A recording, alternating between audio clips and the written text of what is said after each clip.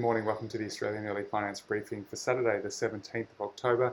My name's Nick here in Melbourne, studying in China. On Monday there's the third quarter GDP reading expected to be released, and Reuters has done a survey of economists and found a mean expectation of a 5.2% annualised growth, which is much higher than Q2 of 3.2%. Very strong figures, and it seems to suggest that the Chinese economy is really sort of undergoing a V-shaped recovery, not the swoosh-shaped or the U-shape that has been toyed with in sort of analysis. Now, in addition to the GDP, there's also industrial production and retail sales data due out. Retail sales has been a bit disappointing so far, but there's expectations that that will pick up as well. And in terms of the impact on currency, it's been reflected in a real bounce in the Chinese currency. It's sort of crossed a technical resistance level, and it's currently at 6.6961 per US dollar. Now that is causing some issues because the Chinese like to keep the currency fairly steady for good reasons, and that means they may have to either reduce rates. They haven't cut rates for 6 months now, and that would hopefully cause the currency to stay down a bit. But then if that doesn't work, they may have to do some things they've done in the past, such as changing the basket or the reference basket, tweaking that, or even capital controls.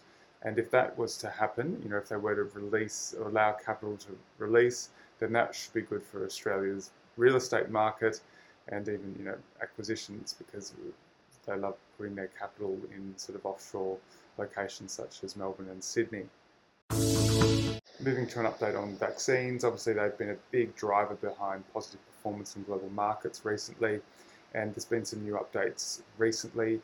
Firstly, the AstraZeneca Oxford vaccine, which was always the sort of front runner, that has been on hold now in the US for over a month. And apparently that's due to this data issue. So all their information that of the participant that got arguably the transverse myelitis condition was a UK patient, and the way the records and data is stored there is in a very different way. And it's taken them a month to formulate it in a way that the US FDA can read it or interpret it how they need to. So they've now got that and had it for about a week, so it's expected that they will make an announcement any day now regarding the resumption of the US trial. Interesting there, just how something as sort of peculiar as data can be such a delay in such an important thing.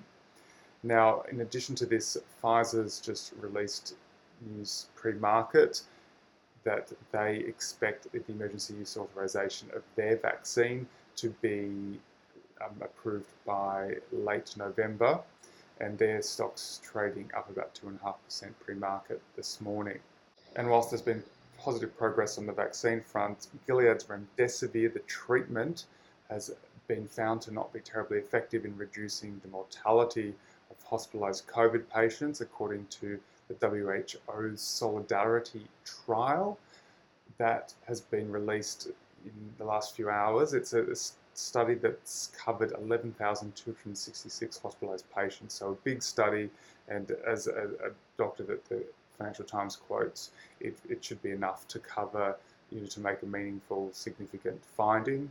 So they mention that these treatments, along with remdesivir, hydroxychloroquine and lopinavir, and interferon regimes, appear to have little effect on in-hospital mortality.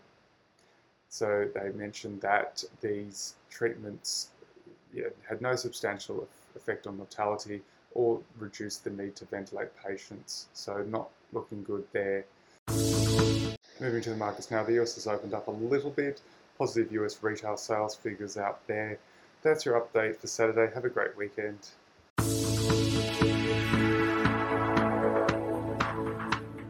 This podcast is for investment professionals only and should not be relied upon by private investors. The podcast is provided for informational purposes only and does not constitute financial advice. The values of investments can go up or down, so you may get back less than you initially invest.